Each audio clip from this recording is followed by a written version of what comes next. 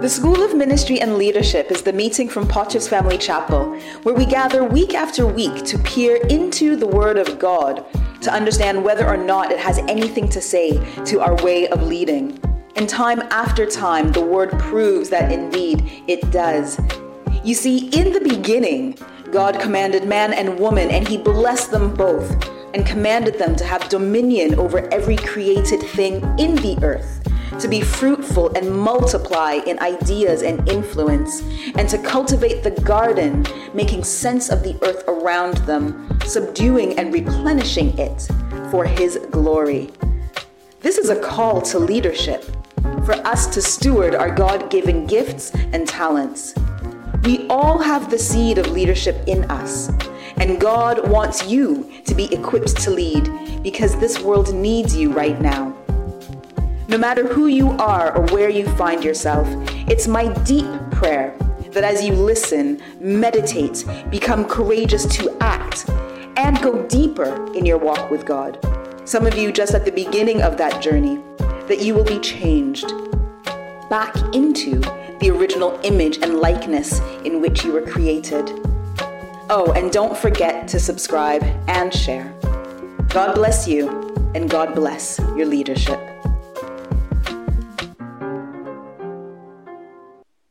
Let us go ahead and get started. As I said, the Holy Spirit has a cracking lesson for us tonight, and I don't want you to miss anything this evening, so we won't waste any more time. Our theme this month is on leadership, and so that is very exciting for us. When we think about what leadership is, in its most basic form, leadership is simply the act of leading a group. And that group can be a small unit, it can be a family, it can be a team, it can be a larger unit, it can be an organization, a conglomerate, it can even be a nation. But the reason why leadership is so researched, why leadership is so studied, why leadership is so written about, why we try so hard to decode leadership is because how that leadership is enacted can vary significantly. And leadership varies in terms of leadership styles, leadership typologies, leadership competencies. And we know that good leadership, great leadership, powerful leadership, transformative leadership is something that is elusive. We know these things when we see them, but it's not always easy for us to map or have a blueprint of how to get there. And so this is the reason why we continually look at ways of trying to understand leadership. And we have come to believe at the School of Ministry and Leadership that everyone, absolutely everyone, is born with this degree of leadership. We carry the seed of leadership from our time in the Garden of Eden.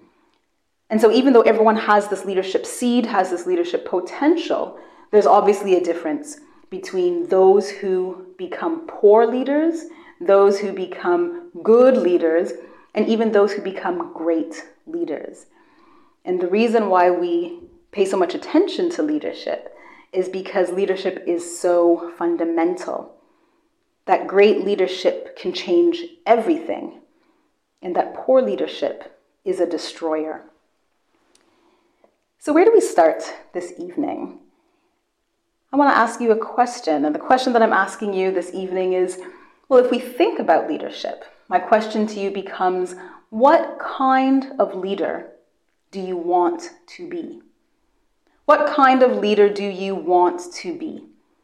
What would be the adjectives that you would use to describe the kind of leader that you want to become? Do you want to be a wise leader? Do you want to be an effective leader? How about a beloved leader or a charismatic leader? Do you want to be a long-serving leader? Do you want to be a compassionate leader or an authentic leader? What kind of leader do you want to be? And so as you begin to mull that over, as you begin to contemplate that, this isn't about right or wrong. I can't tell you the kind of leader you should be seeking to be. There is no right or wrong answer. But the answer to this question will flow from the place of understanding the kind of leadership that you want to fulfill in alignment with the calling and with the vocation of God on your life, in alignment with the giftings and the talents that you've been given, in alignment with how you want to be known, how you want to be remembered, and how you want to show up when you lead. And so if you have some adjectives already sort of bubbling up inside you, think about, well, what would that look like if those adjectives actually began to manifest in you? When I ask you what kind of leader you want to be, I'm also asking you as a godly leader, I'm asking you, well, what kind of follower of Jesus do you want to be? Because there has to be a connection between those two. What kind of man or what kind of woman do you want to be? Because there's a connection between those two. And then my final set of questions for you. Well, then how will you get there? How will you know that you are making progress on the way to becoming the leader that you said you want to become? What technique will you use? And so this evening, we are going to be speaking about leadership technique. And our scripture this evening comes from Philippians chapter 3, verses 12 to 16, and I'm reading from the NIV this evening. And so the Apostle Paul writes to his friends at Philippi, and he says, "Not that I have already obtained all this, or have already arrived at my goal, but I press on to take hold of that for which Christ Jesus took hold of me. Brethren, I do not consider myself yet to have taken hold of it.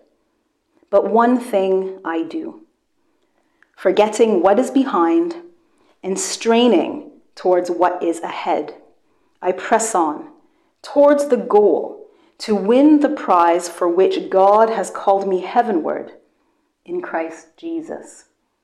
Hallelujah. Let us pray. Almighty and everlasting Father, we thank you so much as we have come to Mount Zion this evening.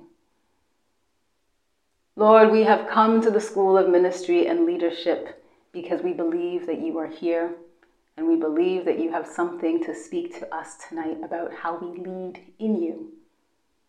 Holy Spirit, we ask you to take over this assembly. Let no flesh glory in your presence, Lord. And if any of us will boast, let us boast only in the fact that we understand you. We know, Lord, that your ways are not our ways. Your thoughts are not our thoughts. And so even though we do not understand the fullness of what you have for us, we launch our faith out this evening. And even though we might miss understanding, we have belief. And we believe, Lord, that as we come seeking you, beholding you, that our minds will be renewed and that we will be changed, Lord, from grace to grace and glory to glory, that we will fulfill the leadership assignments that you have given us. And we will fulfill them, Lord, not for ourselves, but that you may be glorified. And so this evening, Lord, we say, let everything that has breath praise you. Father, these are your people. Meet them at their point of need. And I thank you and I trust you for it. In the mighty name of Jesus, amen. So in this text this evening, Paul is speaking about not having obtained the goal, not having reached his destination, but pressing on nonetheless. And pressing on, forgetting what is behind him, straining to what is ahead, because he wants to fulfill the call that he's been called to by Jesus. And so this is an interesting text to us. It's a text that we usually do not associate with leadership, but as usual, the Holy Spirit has some hidden gems for us this evening. And in this text, Paul makes 4 points. And when we look at these points through the lens of leadership, there are 4 things that I will speak to this evening. So the first point that Paul makes, very simply, he lets us know that you haven't maxed out yet. When it comes to your leadership, you have not yet maxed out. There's always something new to learn. There's always a new level to reach, because Paul says that he hasn't reached there yet. He's still striving towards the goal. And the word goal that gets used there, in the Greek is the word that we would use for mark. So the imagery here is of a race and of the goal or the mark being set at the very end of that race.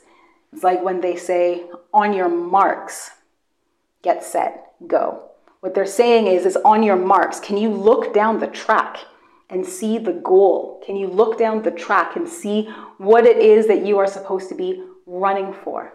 And so this is the context in which Paul is speaking this evening. So he says, when it comes to your leadership, you haven't yet maxed out. There's always something new to learn, a new level to reach, because you have not yet obtained that mark. You haven't yet obtained that goal.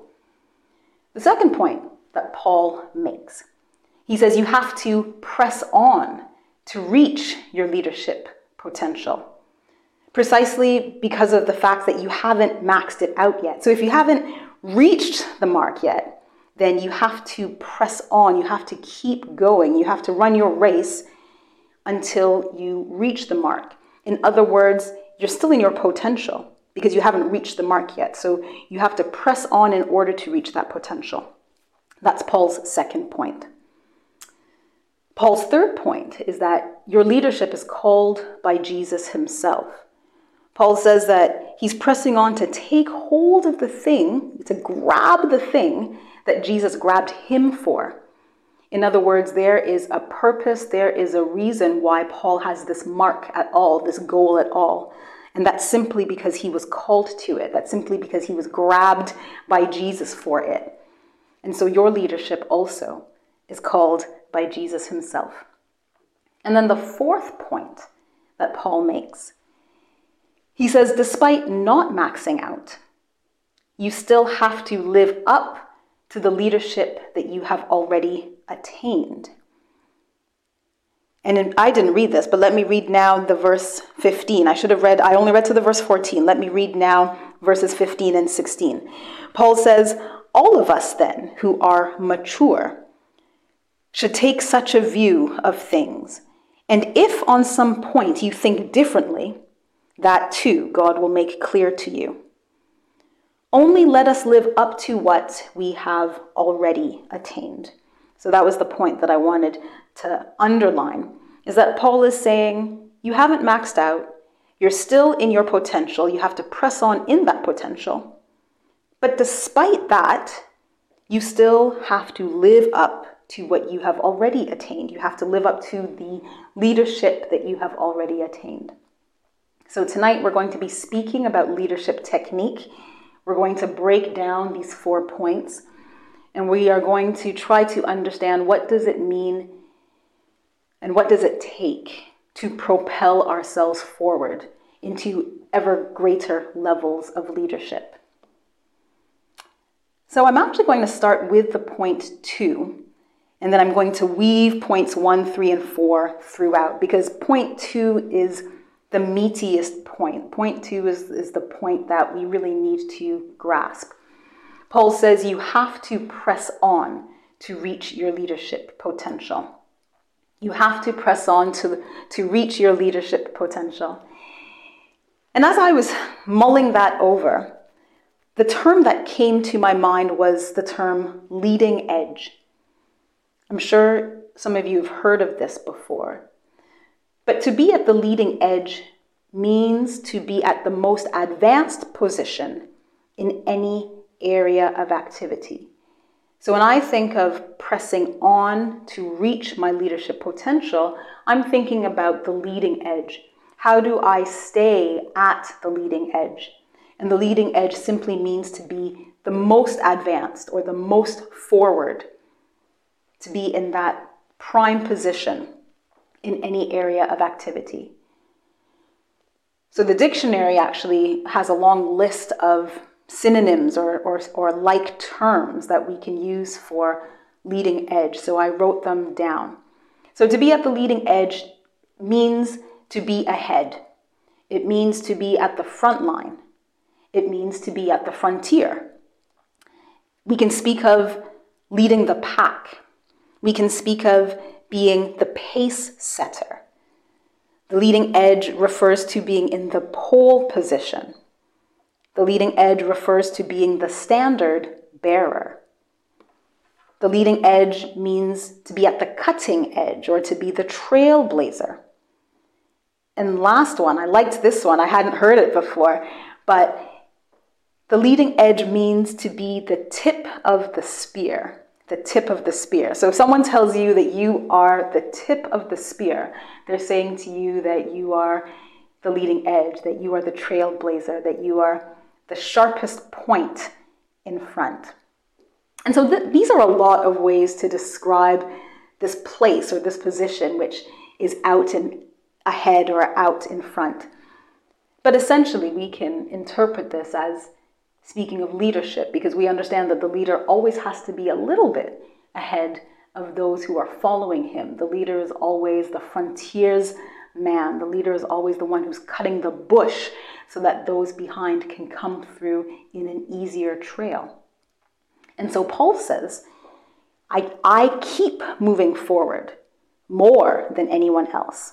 I set the pace to lead. And what's critical for us to understand this text is Paul's motivations. And so Paul wants to be the leading edge, or he wants to be the leader's edge, not because he's competing with anyone, not because he wants to be better than his co-leaders, not because he wants to be better than those who came before him.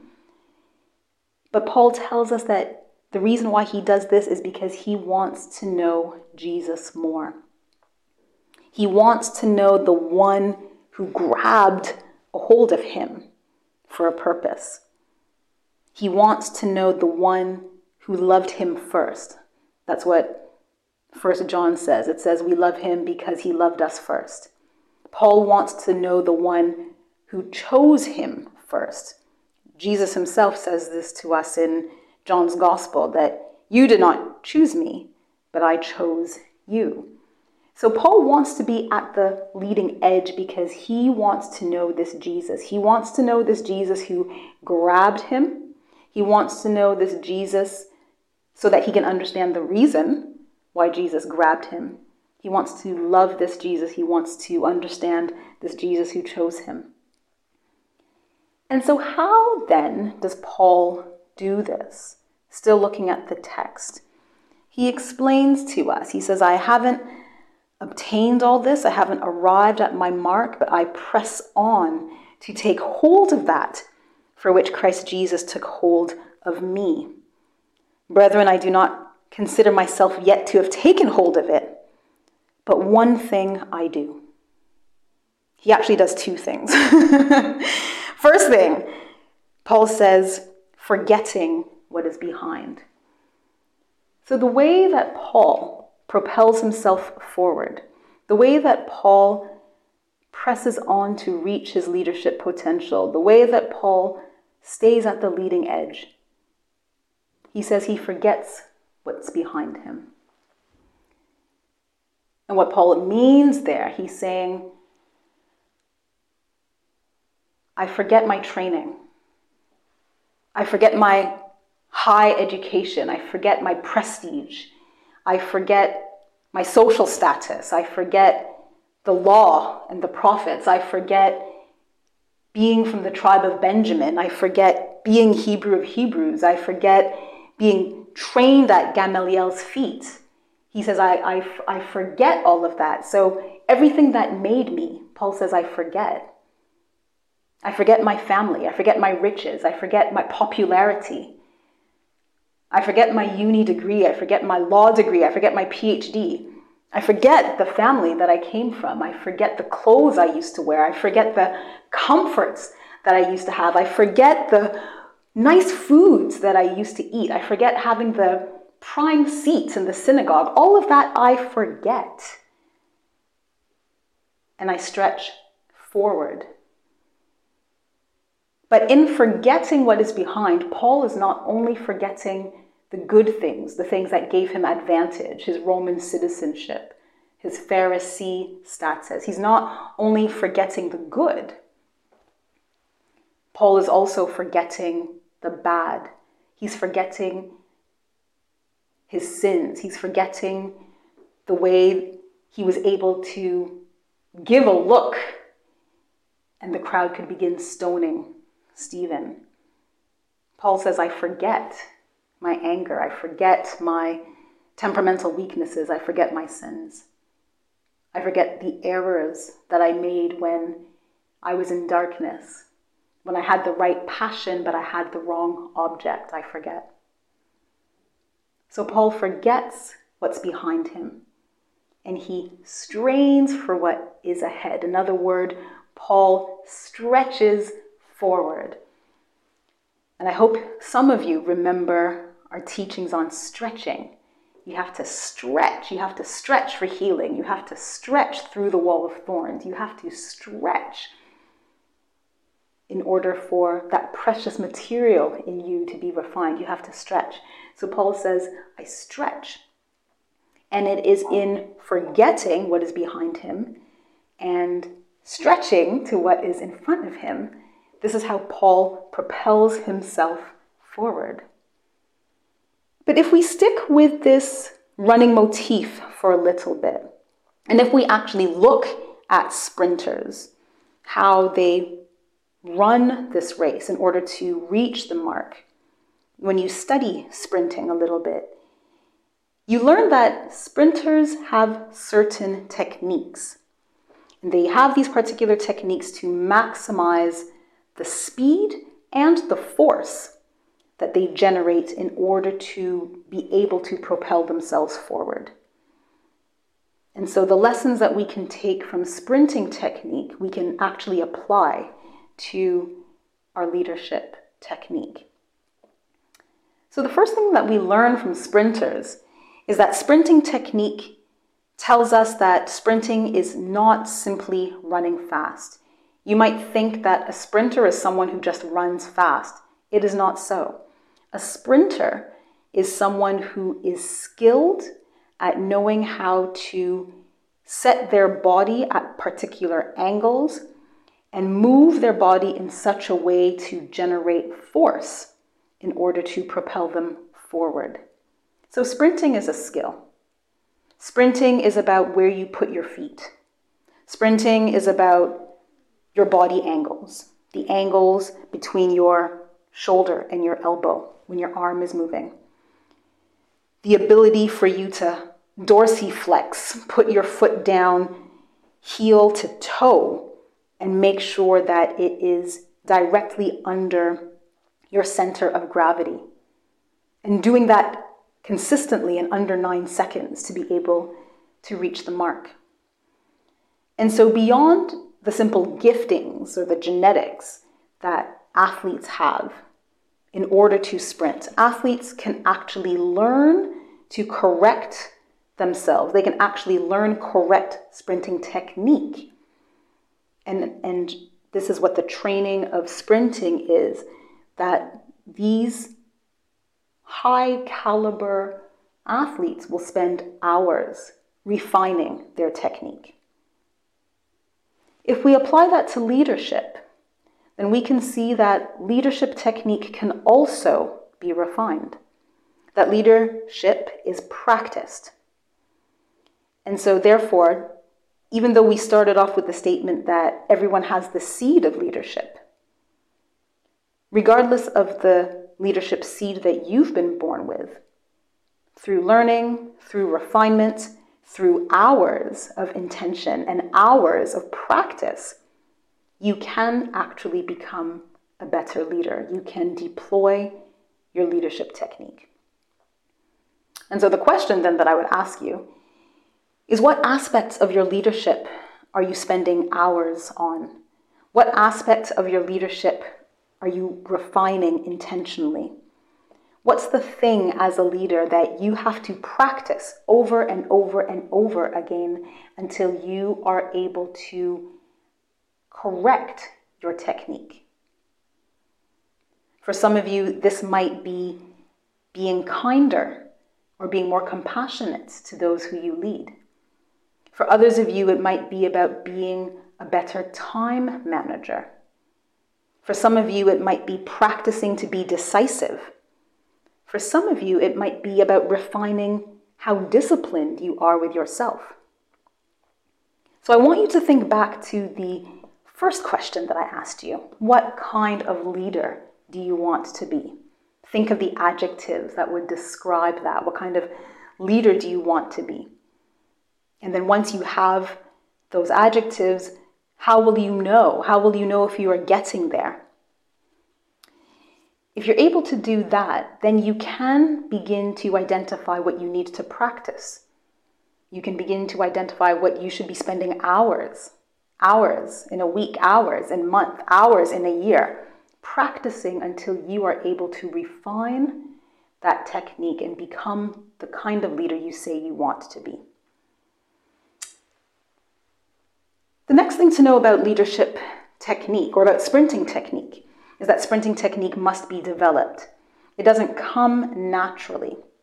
So when a sprinter is learning how to correct himself and how to run, how to sprint, that sprinting skill is developed through what's called motor learning.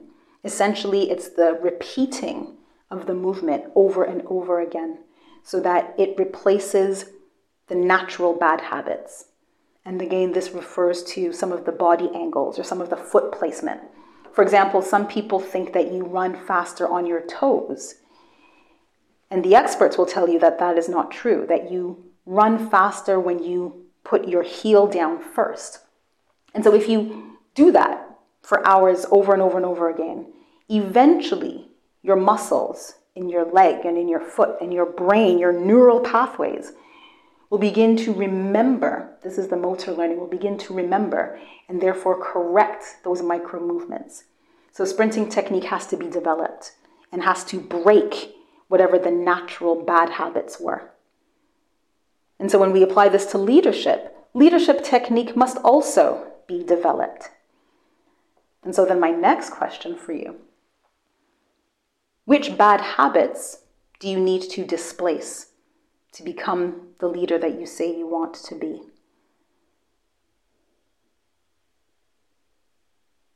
The next point is that sprinting technique requires applying force to the ground in order to move forward in the fastest time. So this is what I found fascinating, because I think when we're watching the races, we don't actually understand the physics that's going on. And what makes the fastest runners the fastest is their ability to generate force. And they generate that force vertically. The force that moves through their legs down into their feet and hits the ground is actually what propels them forward. So a fast runner is fast not by taking more strides in a second, but by planting down and pushing force down into the ground and essentially rebounding off of the ground in order to propel forward. And researchers have actually studied Usain Bolt's sprinting technique. And they estimate that he's able to produce over 1,000 pounds of force down to the ground when he's sprinting.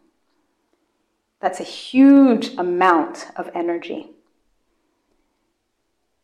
So let's now apply that to our leadership technique. We're saying that leadership technique then is about applying force.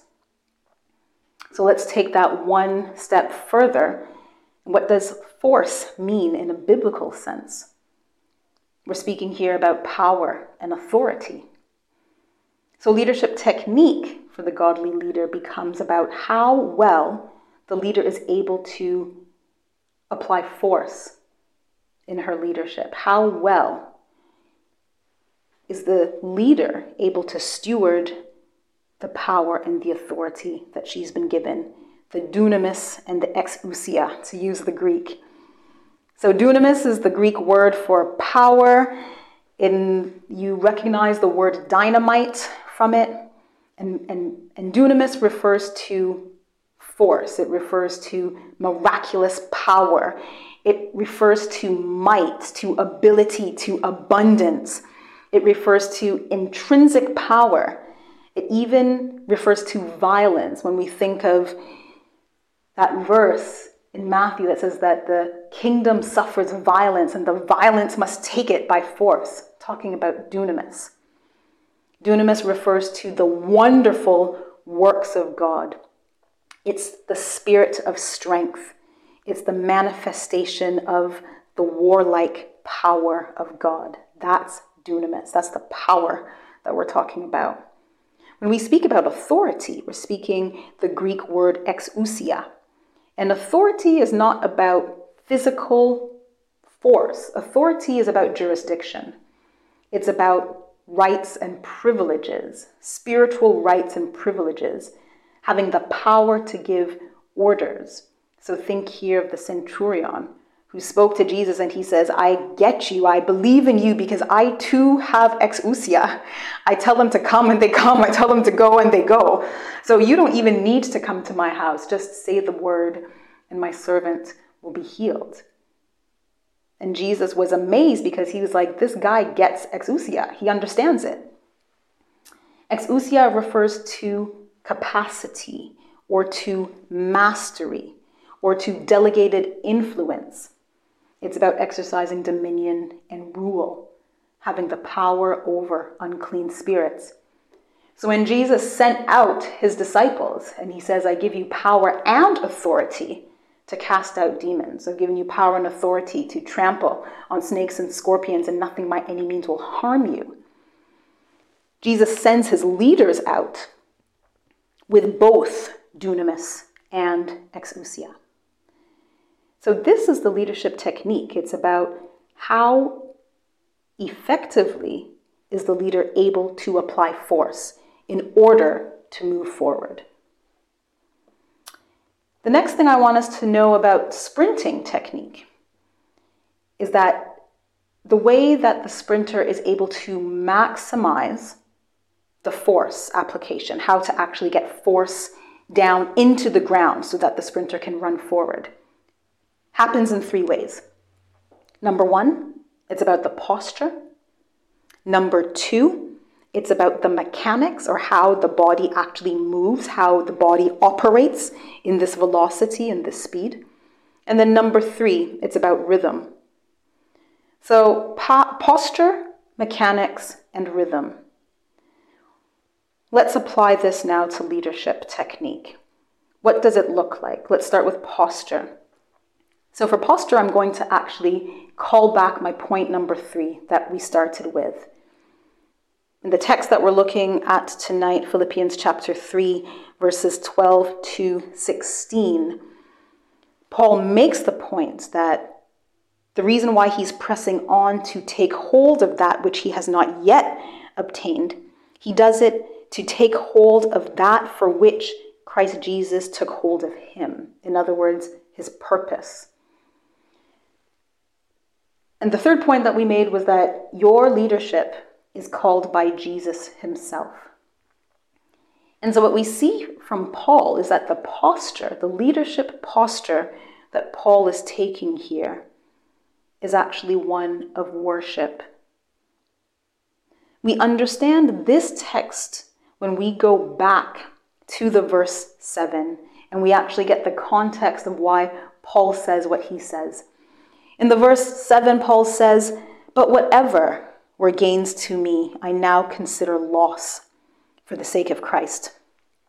What is more, I consider everything a loss because of the surpassing worth of knowing Christ Jesus my Lord, for whose sake I have lost all things.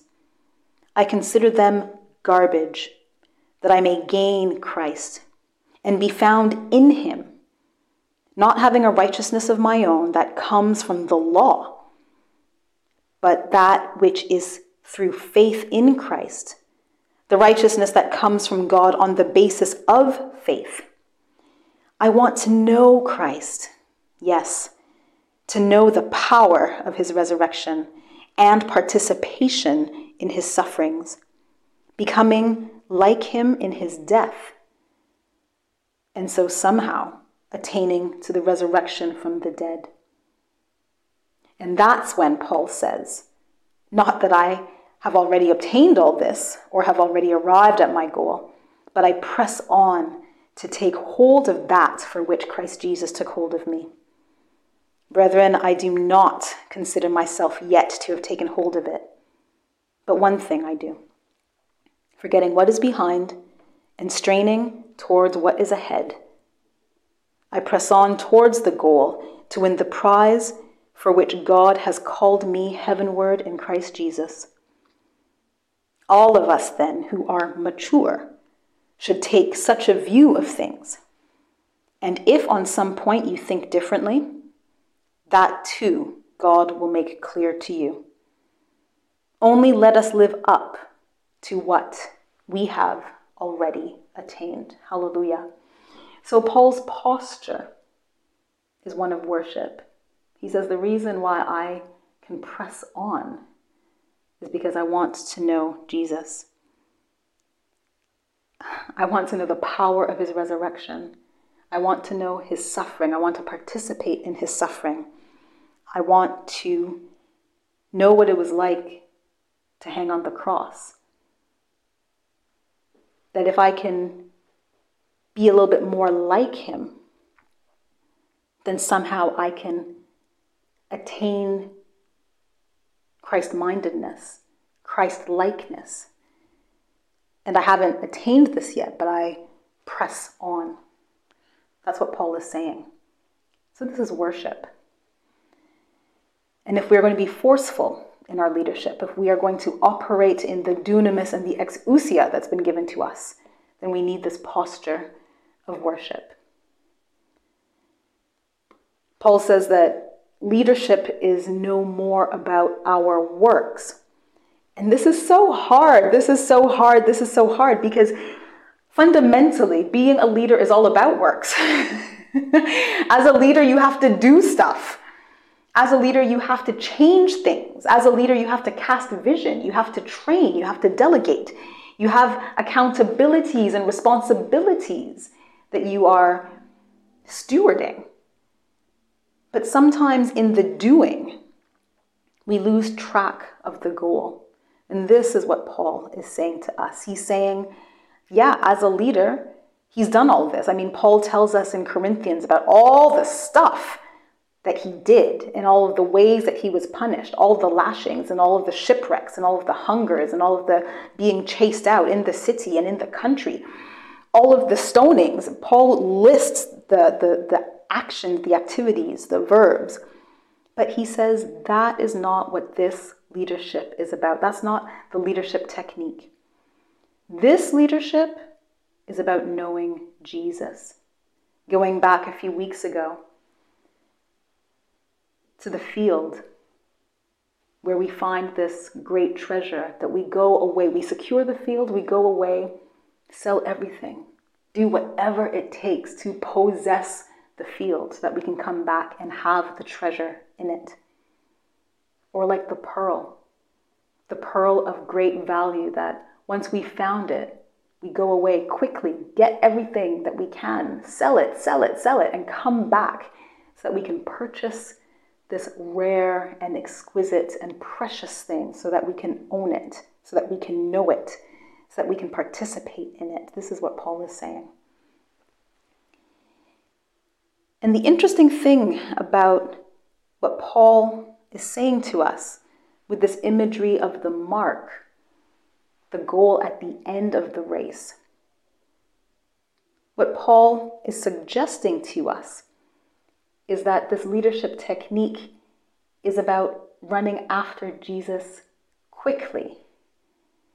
It's like doing the 100 meters, running it fast, running it forcefully, as if to win it.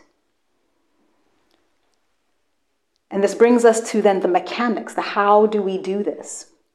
The leadership mechanics. What are the mechanics of this? Paul elsewhere in 1 Corinthians chapter 9, verse 24 to 25, you know where I'm going with this. So let's read it. Paul says, "Do you not know that in a race, all the runners run, but only one gets the prize? Therefore, run in such a way as to get the prize. Everyone who competes in the games goes into strict training. They do it to get a crown that will not last, but we do it to get a crown that will last forever. Therefore, I do not run like someone running aimlessly. I do not fight like a boxer beating the air. No. I strike a blow to my body and make my body my slave. I train it, I discipline it, so that after I have preached to others, meaning after I have led, after I've been at the leading edge, I myself will not be disqualified for the prize. So in this passage, Paul is giving us the mechanics. He's giving us the, how do you operate this? How do you do this? What does this actually look like? When we speak about the third way to produce force, remember we said there were 3 ways. Posture was way number 1. Mechanics was way number 2. Rhythm is way number 3. And I won't read the text for sake of time, but when I thought about rhythm, the only scripture that came to my mind was Isaiah chapter 40. The rhythm that you need in order to pursue God. He says that even the young will grow weary and stumble. But them that wait upon the Lord shall mount up with eagle's wings. You are going to first run. You're going to run because you're excited. You're going to run because you're at the beginning of the race. You're going to run because everything is fresh and new and you still have all the zeal and you haven't reached any obstacles yet. You're going to run. But even those who wait upon the Lord, you'll run and not grow weary. But eventually, when you realize that God's not coming yet, he's not coming now, you're going to fall into this rhythm and you're going to walk. But you're going to walk and not faint. You're going to walk on the sunny days and you're going to walk on the rainy days. You're going to walk when it's hot and you're going to walk when it's cold. You're going to walk when the way is narrow and you're going to walk on the highway when there's no one on it. You're going to walk uphill, you're going to walk downhill. But you're going to walk and not grow weary. You've hit the leadership stride. You've hit the leadership rhythm. And this is the way that we produce force, that we are able to operate in the power and the authority that God gives us as leaders. It's like when you look at the different kinds of races that get run. The 100 meters, you have to go fast. It's not a lot of time. 200 meters, you have to go fast. There's not a lot of time. But when you start to look at the other races, not the marathon, because the marathon, you have to pace yourself for however many kilometers it is. So you go slowly. And when they train for marathons, you're training to also hit that stride that you can keep comfortably for several hours. But between the 100 meters and the marathon, there are these mid-distance races. Think about the 800, think about the 1600.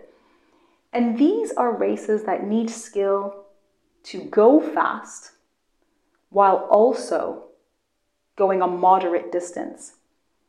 And so the runner who runs these races has to be very skilled because you need the power, you need the force, you need to move, but you also need the endurance, you need the perseverance. And it seems to me that this is the kind of race that we're running.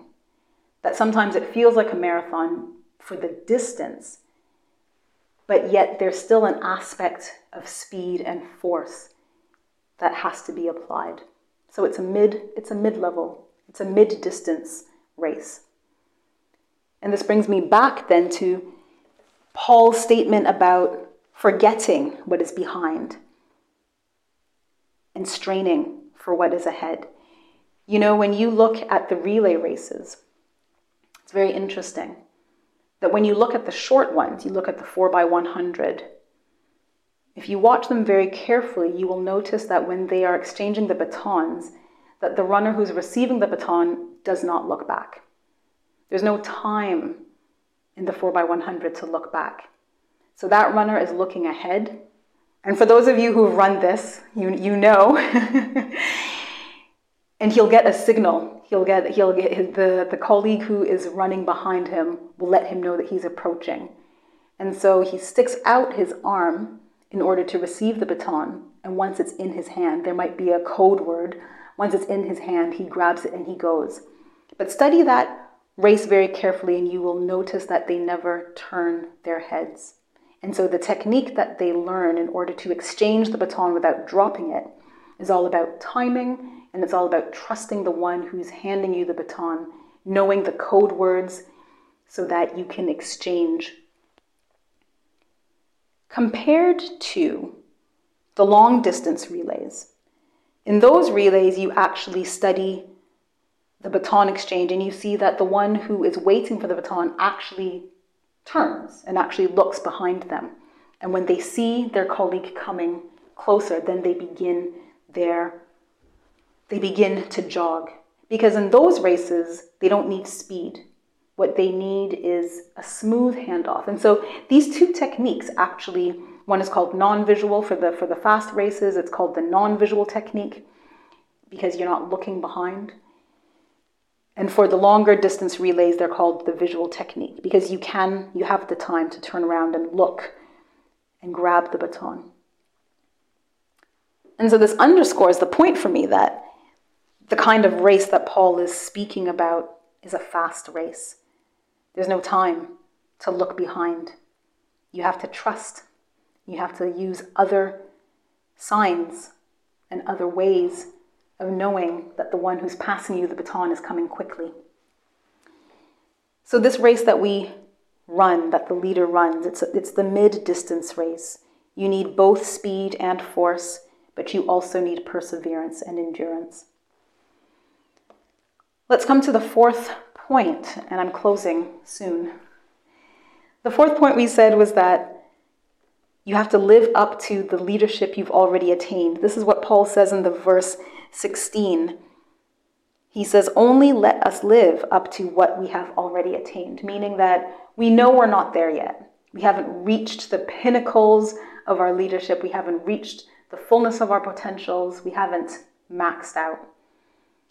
But there is some that we have attained.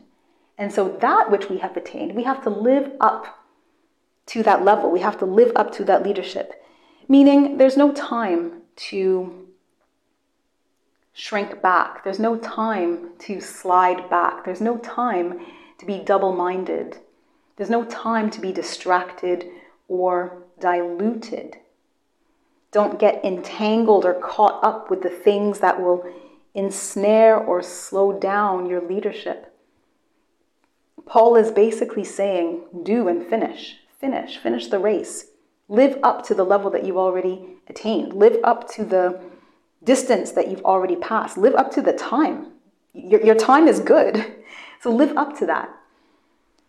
And in his letter to Timothy, Paul says this, and it's just interesting looking at this. I mean, most of us think about Paul as being this fire-breathing Pharisee, but when I began to see all of these scriptures, it didn't make me wonder whether Paul used to be an athlete in his youth, because he has a lot of sports. He writes from the place of sports. But in 2 Timothy chapter 2, let me read verses 1-7. He says, you then, my son, be strong in the grace that is in Christ Jesus. And the things you have heard me say in the presence of many witnesses, entrust them to reliable people who also will be qualified to teach others. Join me in suffering like a good soldier of Christ. No one serving as a soldier gets entangled in civilian affairs, but rather tries to please his commanding officer. Similarly, anyone who competes as an athlete does not receive the victor's crown except by competing according to the rules. The hardworking farmer should be first to receive a share of the crops. Reflect on what I'm saying, for the Lord will give you insight into all of this.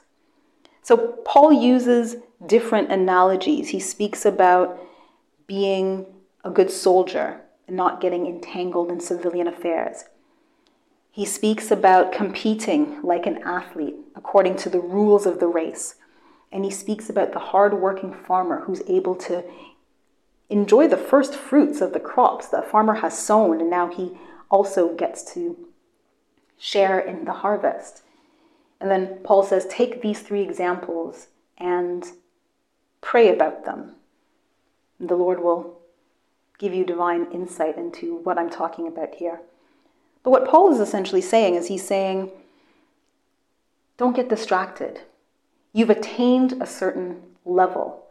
In the army, you've attained a particular rank. In the race, you have covered a particular distance. You've made a particular time. As a farmer, you've done the work. You've sown. And so don't give up now, but do it and finish it. Finish the race. Finish the work. Finish the harvest. Finish serving in the army. Do all of this, Paul says. Live up to the leadership that you've already attained. The writer of Hebrews says the same thing in not so many words in the chapter 12.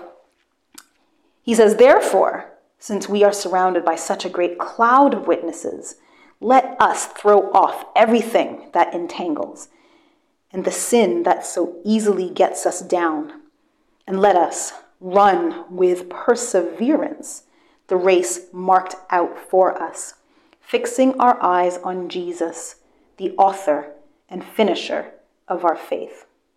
For the joy set before him, he endured the cross, despising its shame, and sat down at the right hand of the throne of God.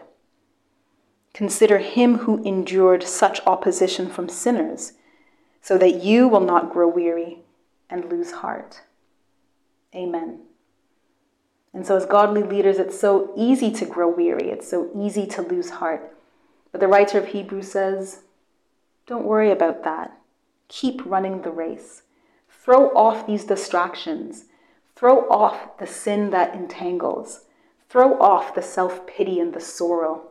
Throw off the lack of discipline. Run the race.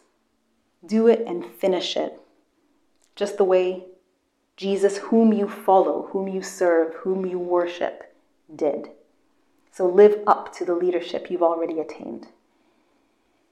And then the final point, which was point number 1, which is simply that you haven't yet maxed out your leadership. So if we look at these 4 points, we spent all of the time on point number 2, that you have to press on to reach your leadership potential. In that we wove in the 3rd point, which is that your leadership is called by Jesus himself. We just noted the 4th point, which is that you are called to lead up to the leadership. You're called to live up to the leadership that you've already attained. And then we close on the 1st point, which doesn't really need any explanation. It's explained by points 2, 3, and 4, which is that you haven't yet maxed out your leadership. In other words, you're not finished. And because you're not finished, therefore you press on. And Paul has given us some clues, some hints, some recommendations on the way that we can continue in this race. We only max out once we have finished the race. And so as I close, I ask you the question that we started with this evening. What kind of leader do you want to be? What kind of leader do you want to be? What are the adjectives that describe it? And I gave you some, but there's many more. Do you want to be a compassionate leader, a transformative leader, a charismatic leader, a beloved leader, an effective leader, a great leader, a respected leader, a long-serving leader, a forceful leader, a successful leader, an authentic leader? What kind of leader do you want to be? Once you're able to have those adjectives, The next question is what would it look like if you were to become effective, authentic, compassionate, forceful, disciplined? Do you want to be a disciplined leader? What would it look like? Those adjectives as they pertain to you, what would it look like? And I asked you other questions. What kind of follower of Jesus do you want to be? Because as a godly leader, the kind of leader you want to be has to be tied to the kind of follower of Jesus you want to be. And that's connected to what kind of man do you want to be? What kind of woman do you want to be? And how will you get there? How will you know when you're progressing? So here's a very practical and tangible exercise that I highly recommend you do. I'm not going to force you to do it, but I recommend you do it. It's very helpful. I did it this morning, and I never tell you to do something that I haven't done myself. But here is just one way, and there are other ways, but here's one way for you to begin to answer these questions. So in your notebook, make a column and title that column, what kind of leader do I want to be? And write down all of the words that come to mind. I've given you some, but there will be other adjectives that I've not mentioned that maybe pertains to the kind of leader you want to be. And that kind of leader that you want to be shouldn't just be in your imagination. It should be also tied to your calling, your vocation, the thing that you know that God has called you to do. So that's your first column. What kind of leader do I want to be? And then you make another column. What kind of follower of Jesus do I want to be?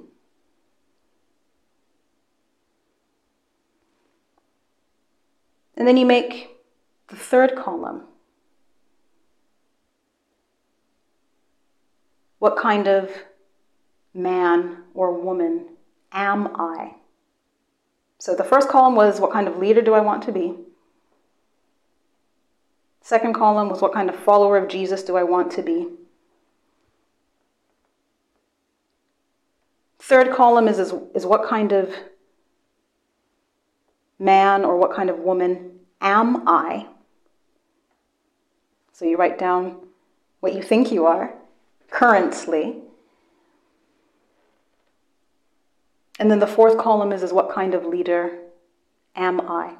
So first two columns are aspirational. Second two columns are where you currently are. And then you simply compare them. And if you can draw arrows from the current situation to the aspirational ones. How many of those words are the same? So what you are currently, how many of those words appear that already appear on the kind of leader, kind of follower of Jesus you want to be? And how many of those words are different? What this contemplation will help you to do is it will help you to begin to chart the pathway of how you get to who you are currently, to the kind of leader you say you want to become. Because this is your list. You came up with these adjectives. So this is who you are saying you want to be. But it shows you maybe the gap between who you are and who you say you want to be. But then it usefully tracks out for you a pathway of how you might get there. So you, on your lists of who you are right now, maybe compassionate didn't feature, or obedient didn't feature. But you see them on your lists of the kind of leader you want to be, the kind of follower of Jesus you want to be. This helps you then to begin to map out your technique, the leadership technique. We spoke of the repetition, the hours of practice and refinement, just like the sprinter does, in order to correct posture, in order to get the body angles right. You're going to do the same thing with your leadership. So you spend some time doing the reflection I promise you, if you do the work, you'll see the results. Just like in training, just like in spring camp, just like the athletes do. And so you do this, and then you do this in your quiet time, and then you begin to pray it out. You begin to ask God the kind of leader that He is making you, the kind of leader that Jesus is making you as you follow Him. And then you have some concrete places to start on practicing your technique, on training yourself to become the things that you've listed, on refining yourself to moving from who you say you are to who you say you want to be. The pathway to dislodging some of your bad habits. You're also going to begin practicing applying force. You're going to remember that as a godly leader, you carry power and authority. You carry dunamis and exousia. You're going to keep your posture. In order to apply this force, you're going to keep your posture of worship. You're going to understand the mechanics of how you are to run this leadership race in order to stay at the leading edge. And you're going to get into that good leading rhythm where you're walking as a leader and you're not fainting. And then the final reflection for you, and then I'm done. 3 questions. To position yourself as the kind of leader that you say you want to be, now in the context of where you lead. So whether you are leading in the church, in your community, in your enterprise, your profession, in your school, in your family, wherever you find yourself leading, 3 questions for you. Look at the other leaders who are in that organization. What do the best leaders in that organization do really well? You're trying to now position yourself in the context of the other leaders. And if there are some very good leaders in your organization, diagnose the situation. Well, what makes them good leaders in your eyes? What makes them good leaders? So what are they doing? What do they do really well? They're on time. They're disciplined. They're compassionate. They're good leaders. They're good listeners. What is it? What do they do really well? The next question. In your context, in your organization, what will the leaders need to be great at in the future? So the first question diagnoses the leadership in your organization currently. But we know that organizations are dynamic. They change over time. So as you list out what the best leaders are doing really well currently, the second question gets you thinking about, well, in the future, what will those things need to be? And that context can be within the organization. So if the organization gets bigger, what are those things that a good leader is going to need to be able to do? Or it can be the broader context. So it could be about the economy. It could be about artificial intelligence. It could be about demography, whatever the broader context. But what will a good leader in the future need to be great at? And then the final question for your reflection. What is unique or special about the culture where you find yourself in, the culture in your organization, that you expect leaders to model or reinforce? So this then gets to the point about practicing or enacting the leadership. The leadership that you've identified is good, what they do really well. And by modeling it or by reinforcing it, actually beginning to now shape the organizational context for the future. So a few concrete steps for you to reflect, for you to begin to practice. We've been speaking tonight about leadership technique. If you've taken anything from this evening, I want you simply to believe that leadership is practiced.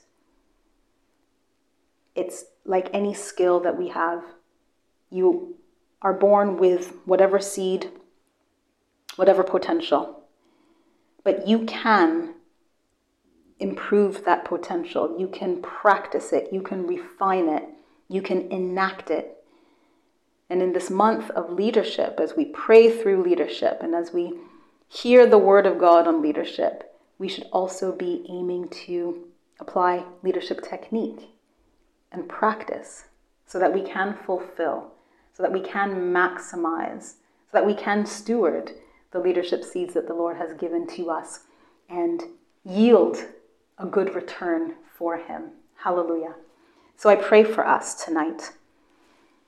I pray that the Lord would empower us to finish the race set before us.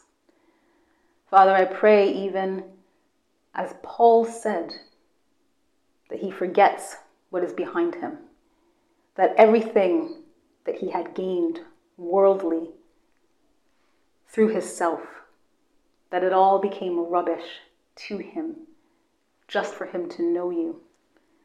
And I pray, Lord, that this would be how we understand our leadership calls, that we would not look behind us, what we've achieved out of our own strength, but we would strain forward, Lord, and seek to grab hold of that thing that you have grabbed hold of all of us for, the thing that you have called us and shaped us uniquely to fulfill in the earth, in this generation, Lord, so that your kingdom purposes can be fulfilled.